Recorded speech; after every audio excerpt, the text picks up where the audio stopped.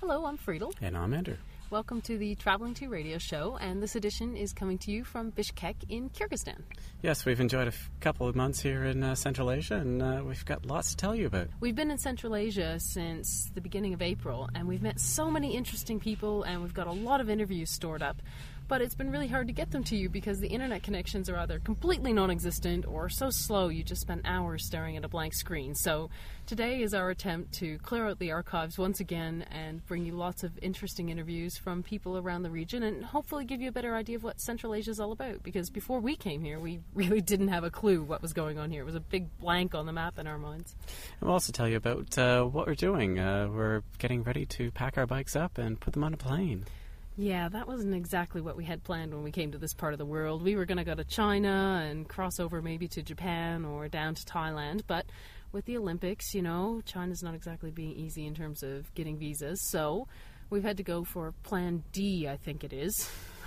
and so we're going to fly out from Almaty down to Bangkok and then explore Southeast Asia.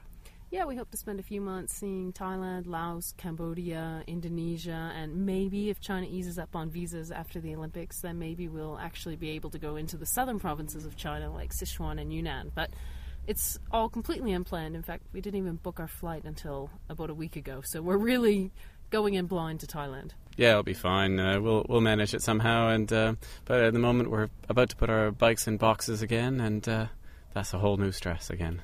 Yeah, lots of duct tape, lots of bubble wrap, lots of string, worrying about taxis and just hoping nothing gets lost. Anyway, I'm sure when we get to Thailand we can tell you all about that. But before we start rambling on about Southeast Asia, we want to introduce you to Central Asia. And I can't think of a better way to do that than with an interview we did with someone who's really a specialist in this region. Yeah, basically David is a guy who's basically known in the region for answering all travelers' questions about getting access into Central Asia. He runs a company called Stan Tours. You can find them on the web at stantours.com, and we've used them quite a bit for introduction letters, which you need to get visas for countries around here. And so when we went to Almaty, we asked David if we could have an interview because we just knew that he would have lots of information to share with people who were thinking of coming to Turkmenistan, Uzbekistan, Kyrgyzstan, Kazakhstan, Tajikistan, all those countries known as Central Asia. So here's David, and he starts by telling us why he thinks Stan Tours is a little bit different from some of the other travel agencies out there. Well, we're just a tiny little sort of people-focused setup. 3 people, essentially. 1 in Ashgabat and 2 here in Almaty. It seems like we're one of the few companies who actually deals with people with lots of questions and had one of the big differences, I think, with us is that I have a very good overview over all the countries rather than just this one country where I'm sitting in.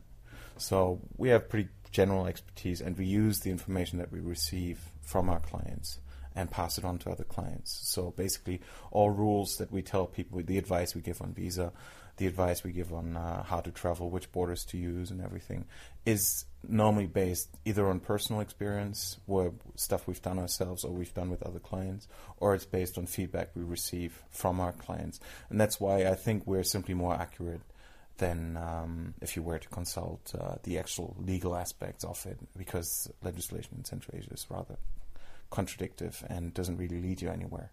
And basically, if you were to follow it, everything would be forbidden. But in reality, everything's possible. You just have to know what you're doing and all the tricks. Yeah, and we give pretty correct advice, pretty sound. And, well, for instance, if somebody comes up to me and says, okay, I want to do the 5 stans, and the first thing I tell him, well, do you have $500 for 5 visa? And a lot more for other paperwork if you're coming with the car. And I don't think the competition gives a straight. It knocks you down with a price like that, which is just a matter of fact. Some people only find it out slowly while they're going, and the money is going away for the bloody visas and everything. So tell us a little bit about the region. I don't know, can you give us maybe like each country in 30 seconds, what it's kind of best known for? Or maybe we should take them one by one. No, I'm just thinking a lot of people think of Central Asia and it's like a big blank in their minds on the map. They don't really know what there is to see here. So, well, you should really talk about the region as a whole. What people from the outside don't really know is that it's essentially one big culture with a lot of similarities throughout the entire region. So in theory, it could all be one country. While in reality, of course, it isn't. It's 5 different nations with entirely different politics, entirely with rather different people in terms of mentality. But there are a lot of parallels in terms of food, language. Most people cross the region in transit. Well, most of our clients say that in transit between Europe and Asia proper, so to say, coming from Iran or from the Caucasus or from Russia, and then going to China or Mongolia, and a few also going further south into Afghanistan. So it's a big transit hub. There are quite few travelers who only really come here to visit one country on its own, which because airfares are expensive. But there are a few people who can afford just coming in and visiting Kazakhstan for 2 weeks or something. There are people like that, but they're more the exception. Because normally if somebody comes to me and says, hey, I want to see Central Asia, I say, okay, how much time do you have? How much money can you spend? And how intense do you want to travel? The average is probably 2 weeks per country to do it properly, to see everything. So most people only have a month at the most. Our recommendation is to do two or three countries at a time and sort of see what fits together, and then we advise what's better in terms of time of the year. Southern countries you don't want to travel in the summer month. The mountains you can only travel in the summer month.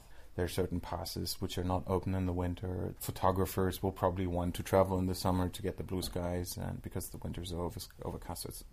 In terms of culture, I think the main highlight of the region are the heritage sites, which are, of course, all concentrated in Uzbekistan, which is the centerpiece of Central Asian tourism and the sort of the must for most travelers who are coming through. So we're talking like Bukhara. Bukhara, Samarkand, and Khiva, of course. And what can people see there?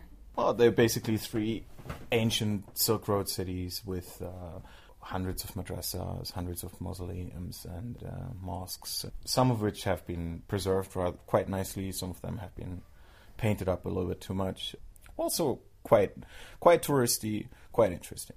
In Uzbekistan, that's the only country that we've seen so far in Central Asia where we've actually seen a lot of tour groups hanging around. It seems quite popular at the moment for people. Yeah, and it used to be already in Soviet days. They're not back to the figures they had, of course, during the Soviet days, but they're doing not so bad. And Uzbekistan is the only real place with real infrastructure for tourists, with lots of competition in terms of hotels and also in terms of professionalism in the travel industry. It's the most advanced place, basically, with hundreds of agents and sort of guides, and they're pretty well organized. And going from Uzbekistan, would Kyrgyzstan be the next most popular destination?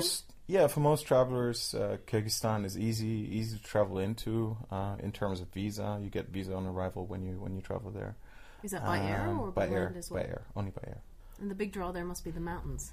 Yeah. Most people, it's relatively cheap. Not quite as cheap as it used to be. It's pretty easy to travel with a sort of like a little CBT, this Shepherd's Life, all these sort of homestay networks. We usually tell people just go to Kyrgyzstan, go to the villages, and you can easily find accommodation. You can easily find things to do, and for an authentic yurt experience, you have to go to Kyrgyzstan.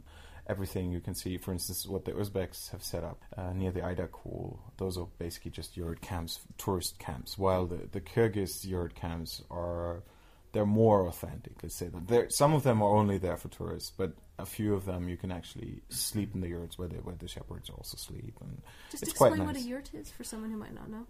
Well, it's the nomad's tent that they put up for the summer and move around from pastry to pastry, basically, in the mountains. And then after Kyrgyzstan, what would be the next most popular destination for people?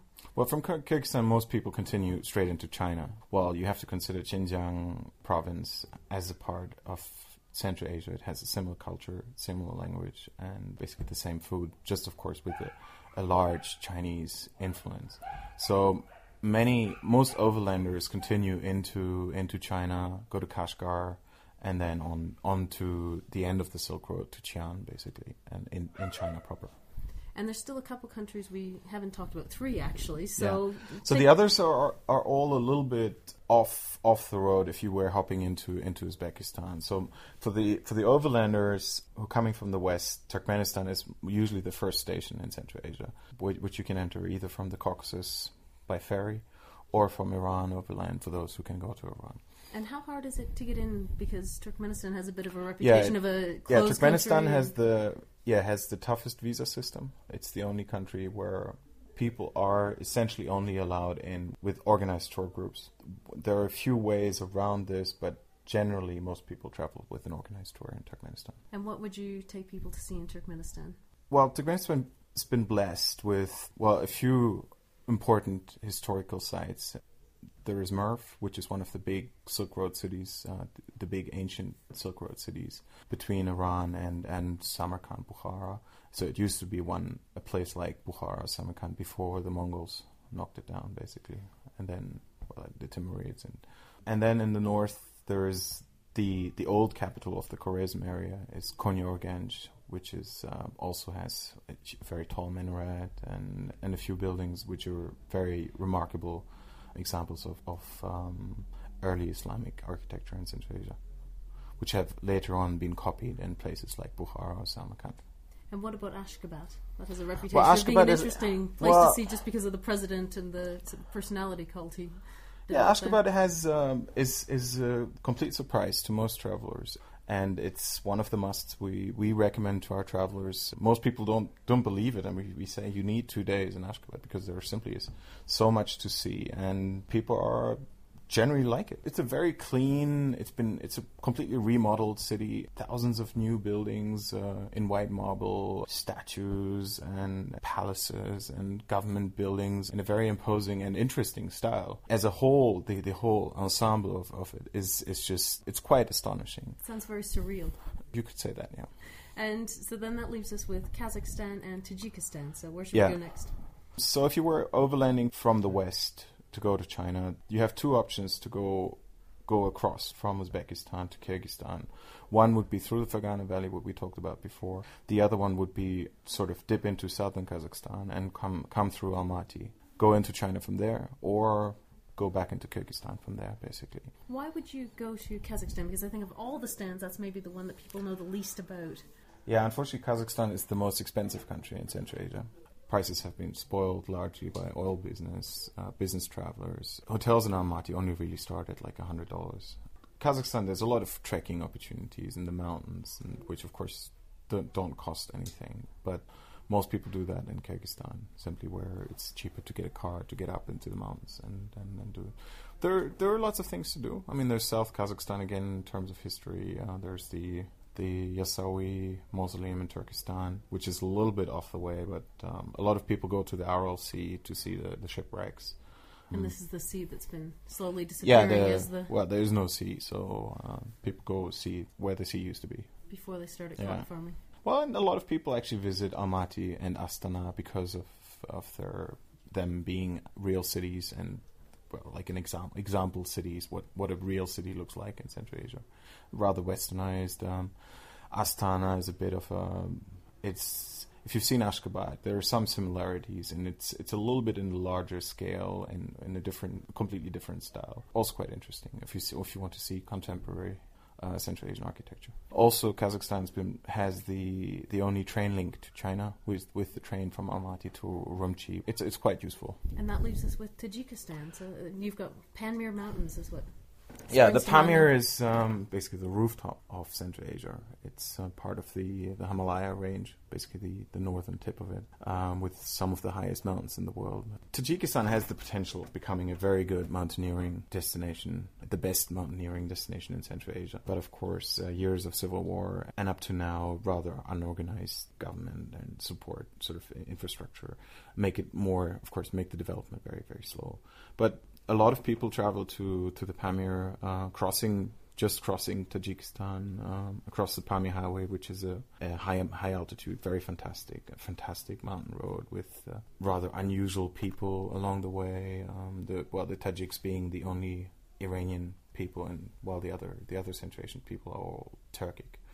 The Tajiks speak a different language, and there are all kinds of different Iranian origin people along the Wakhan Valley, along the Afghan border. But it's a very interesting destination insofar that there is a road where in other places in the world on such altitude there wouldn't be a road. So it's something like a huge road in the middle of nowhere in eastern Tibet or something, And when you're doing the Pamir Highway in Tajikistan, that runs right along the border with Afghanistan. It runs all the way along the border, yeah. Is that safe? As an outsider, you think Afghanistan's maybe not so stable. Is it? Well, any problems with safety the there, northeast is supposed to be quite safe. I haven't heard of any incidents apart from drug smuggling that's been going on along that border. Tajikistan, of course, potentially it has still the potential for civil war and issues like that, but so far it's been rather quiet. And in general, across Central Asia, are there any safety issues that travellers need to take into consideration? Well, there are government warnings for the Fergana Valley and general warnings for all of Central Asia, of course, being an Islamic region. From the point of view of a well-traveled person, it's quite a safe destination to go. If you behave, of course, if you're adapted a little bit, if you're not the elephant in the china shop. One of the things that I've noticed coming from Iran especially is that although this area is Islamic as well, it's not nearly as strict. For example, in Iran I had to wear a headscarf where I don't feel any of that sort of pressure here. It seems to be a much more relaxed and many people enjoy interpretation that a lot, especially the coming in from Iran into Turkmenistan. People do enjoy the liberty of being able to take down the scarf and have a beer. It comes as quite a relief after 3 months in Iran. I can speak from personal experience. So what kind of, if someone wants to come to this area, how far ahead do they need to start planning, just in terms of logistics for getting these visas and booking tours or trekking they might want to do? The minimum you need is about a month, the absolute minimum. Most people start planning about half a year ahead. Some people plan years ahead, but that doesn't really bring anything because within a year rules change and you have to replan everything in the end. A month is about the minimum, except if you, of course, if you're just hopping into a place like Bishkek where you get the visa on arrival and spend a week there. That's something you can just do by getting a cheap ticket and go there. Which people do. But many people do that, for instance, in Almaty, especially now since some cheap airlines started flying here. And a lot of them are quite surprised about the bureaucracy when they come down and they realize that visa that they could have gotten without invitations, they need invitations here, and it's just it's not quite as easy. And some people give up because it's just so complicated. We just had a guy who had an invitation who took 3 days to get the visa from the embassy, although we had advised him he should be able to get it within a day. So those are all things that you can't really, we can't plan, and you have to be prepared for also morally. The main thing is to be morally prepared for the bureaucracy, expect the worst, and then in the end it's actually not so bad once you set your mind right. Is it any easier if you do it all from home, or can you do it while you're here to a certain degree, or...? You can do it all from home, but it's simply much more expensive, especially for Australians or people who live. A lot of our clientele comes from Australia and New Zealand. For them, it's really difficult to organize because they don't have embassies down there, so they have to organize everything on the spot. Brits have the problem with the Tajik visas because there's no Tajik embassy in Britain. Otherwise, they have all the embassies there. In America, you pay a lot more organizing the visa by mail or than you would even just getting the visa on arrival or organizing everything here on the spot. But again, you have to weigh that off with how much time you're going to be spending organizing visa on the spot, on invitations, which you wouldn't need if you applied back home. And so if you had it's quite complex, yeah. So if you had quite a tight schedule, then maybe you'd be better off to pay the extra fees and do it at home. But if you had the luxury of a couple months and you didn't mind waiting around a few days, then... Well, that's our business, to advise on questions like that. What kind of budget should people be looking at if they want to come to the region? I think you can travel for like $30-40 a day in the region, excluding the paperwork. So, and for paperwork, like I said, you should probably spend. You should plan on spending $100 per country. And that would be what? Doing buses and trains, budget hotels? Yeah. Street food? Yeah. What would your top pick be if you had a month just to travel? And I'd probably just go somewhere in the middle of nowhere, in the steppe or the desert, and drive around there. I like to visit new places and places that I haven't been to, preferably places where other people haven't been to. that only leaves a few white spots on the map. Even in Central Asia, huh? Even in Central Asia, yeah. So I guess that would be really the northern or middle bit. No, of there Kazakhstan, are corners like that all over the place. I mean, the southeast of Tajikistan, for instance, very few people go there because you need special permissions. In the central Pamir, there are lots of destinations where people go. Very few people go. Southern Kyrgyzstan, there's sort of the border region to China is very interesting. The eastern border region to China is also very, very interesting. Is there something that you think most travelers should know but maybe don't before they come? One little piece of advice that apart from sort of letting people judge by themselves whether they consider themselves well-traveled and open-minded for traveling in Central Asia, is taking time, not trying to do too many things at a time. Prepare for the worst in terms of bureaucracy and also stomach sort of upset in terms of heat, in terms of climate, because the climate in Central Asia is extreme, whatever you have experienced before. We're looking at what, highs of 45 in the summer Celsius, or easily 60 in Turkmenistan in the south. So you have to be prepared. Wow. And the UV in the south of Central Asia is extreme. So even if you've been in the southern United States, it's different. It is very, very strong. So you have to be prepared. And if you don't take care, you can easily get a heat stroke or anything basically. So it is extreme, and you have to travel very carefully in the summer, or maybe just not come in summer at all at the right time of the year. But sometimes even in the so-called cool season, it can easily get hot. Like it can easily get like 40, and the UV is there all the time. So you got to be careful. Spring is probably the best period to visit both the mountains and the south. Spring and autumn.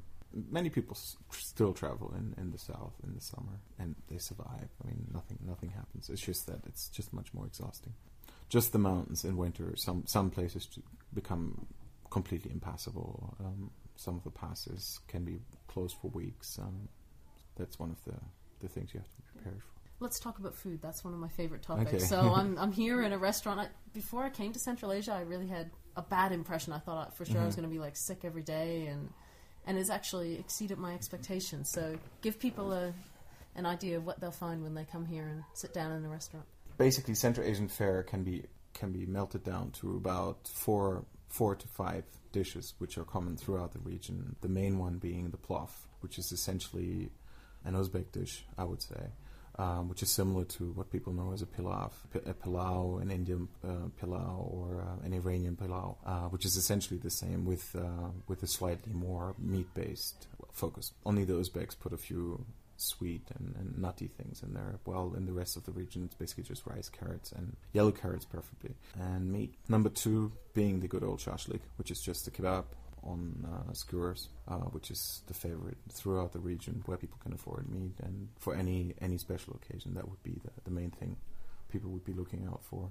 The Uzbeks are probably the superior, and the Uyghurs in Xinjiang, they're probably the superior cooks for kebabs. They cut the meat smaller and they marinate it more sophisticatedly than I would say in the north.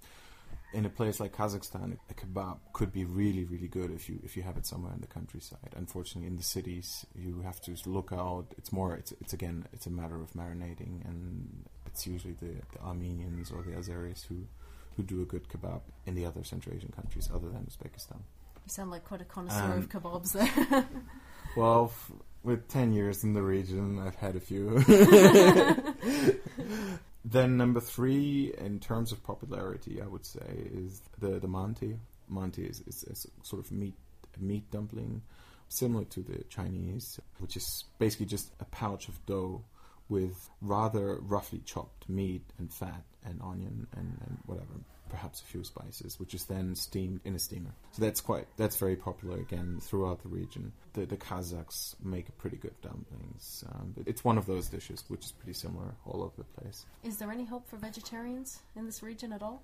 I mean, there's nothing that would come to my mind. I mean, they have certain breakfast stuff probably, and porridges and so if you're vegetarian traveling around, then maybe you want to eat out of markets and... Yeah. I mean, vegetables are superior quality in Central Asia, much better than in Europe, and the quality is very good. And in principle, generally now also in the winter, everything's available, not just the good old cabbage. So you can cook yourself, or of course in the westernized restaurants in a place like Almaty or in the big cities, you can always ask for vegetarian dishes. While in the countryside, you could get stuck. Anything you think I've missed? Yeah, I think many people approach the region comparing it to South America or to cheap travel destinations in the world, which is South America, Southeast Asia, which they shouldn't. And Central Asia is much more expensive than Southeast Asia. Flights here are as expensive as flights to South America. So that's what you really have to... You have to be prepared for that. And you have to also be prepared for a different travel experience than in South America and Southeast Asia. And some people like it and some people don't, same as India. What kind of differences are you talking about that shock some people or surprise some people? Well, it's a matter of mentality, the sort of being able to cope with the good old Soviet babushka sitting on the floor ladies, a lot of Soviet heritage, basically, which some people like and some people just can't handle, including police hassle, including whatever paperwork and things like that. That if you can't cope, we have clients who get shaky hands when they see a form, and of course if you have problems with filling in forms or filling in a customs declaration and like that, then probably you should go somewhere where it's easier to travel. But some people actually enjoy it. I mean, some people ask us so many questions that are you trying to write a PhD on on Central Asian bureaucracy, visa rules, and things like that? Do you think that the bureaucracy will ease up any time in the foreseeable future, or is that here to stay for a few years yet at least? It's unlikely. It's pretty deep within, and people accept it, and it's not really getting better. Right. It's tightening up, but the same is happening with the Big Brother up north. So nothing we can complain about. Okay. So I mean, it's comparatively easy, and it's like I said, once you set your mind right, if you approach the whole thing with good time and a little bit in advance, you should be all right. And if people have questions that we haven't touched on here, you're willing to take emails, are you? And that's what we do every day. Thousands of emails every day. So give us your details. Where can people find your website and how can they get in touch with you? You can easily find us on the web. It's www.stantours.com, and the email address is there, the info@stantours.com address. We normally respond within 48 hours weekdays. Well, I hope you enjoyed that interview with David. He's one of those guys, I think you can drop him a line anytime and he'll get back to you with any questions you have about Central Asia. Definitely. Wonderful guy, and we definitely recommend his services. He's come in very handy for us on a number of occasions. So, David, good luck with your business. And if you as a traveller are thinking of going to Central Asia, then we would certainly recommend Stan Tours. I guess that's just about it. That interview was quite long, so we're not going to ramble on too much more here. Only to say that once we turn this little recorder off, then off we go to start figuring out how exactly we're going to get those bikes into bike boxes again. Yeah, do we remember how it's done? I don't know if we do. It's been over a year, so we've certainly got some work ahead of us. Anyway, thankfully we're in a really nice place here in Bishkek. If you do come to Bishkek, we're staying in a place called Nomad's Home. Yeah, we see lots of travellers here, and it's just good atmosphere. Pretty chilled out. You can pitch your tent in the garden. You can sleep in a dorm. They've even got a kitchen. We're having a good time here, and that helps take away some of the stress. A few other cyclists around to give us some advice. That's right. Okay, well, that's it from Bishkek. Next time, maybe from Thailand. Who knows? Hopefully. Hopefully. Inshallah, as they say. I guess we won't be saying that much more, maybe. We're going to have to find a new saying for a new part of the world coming right up in just a few days.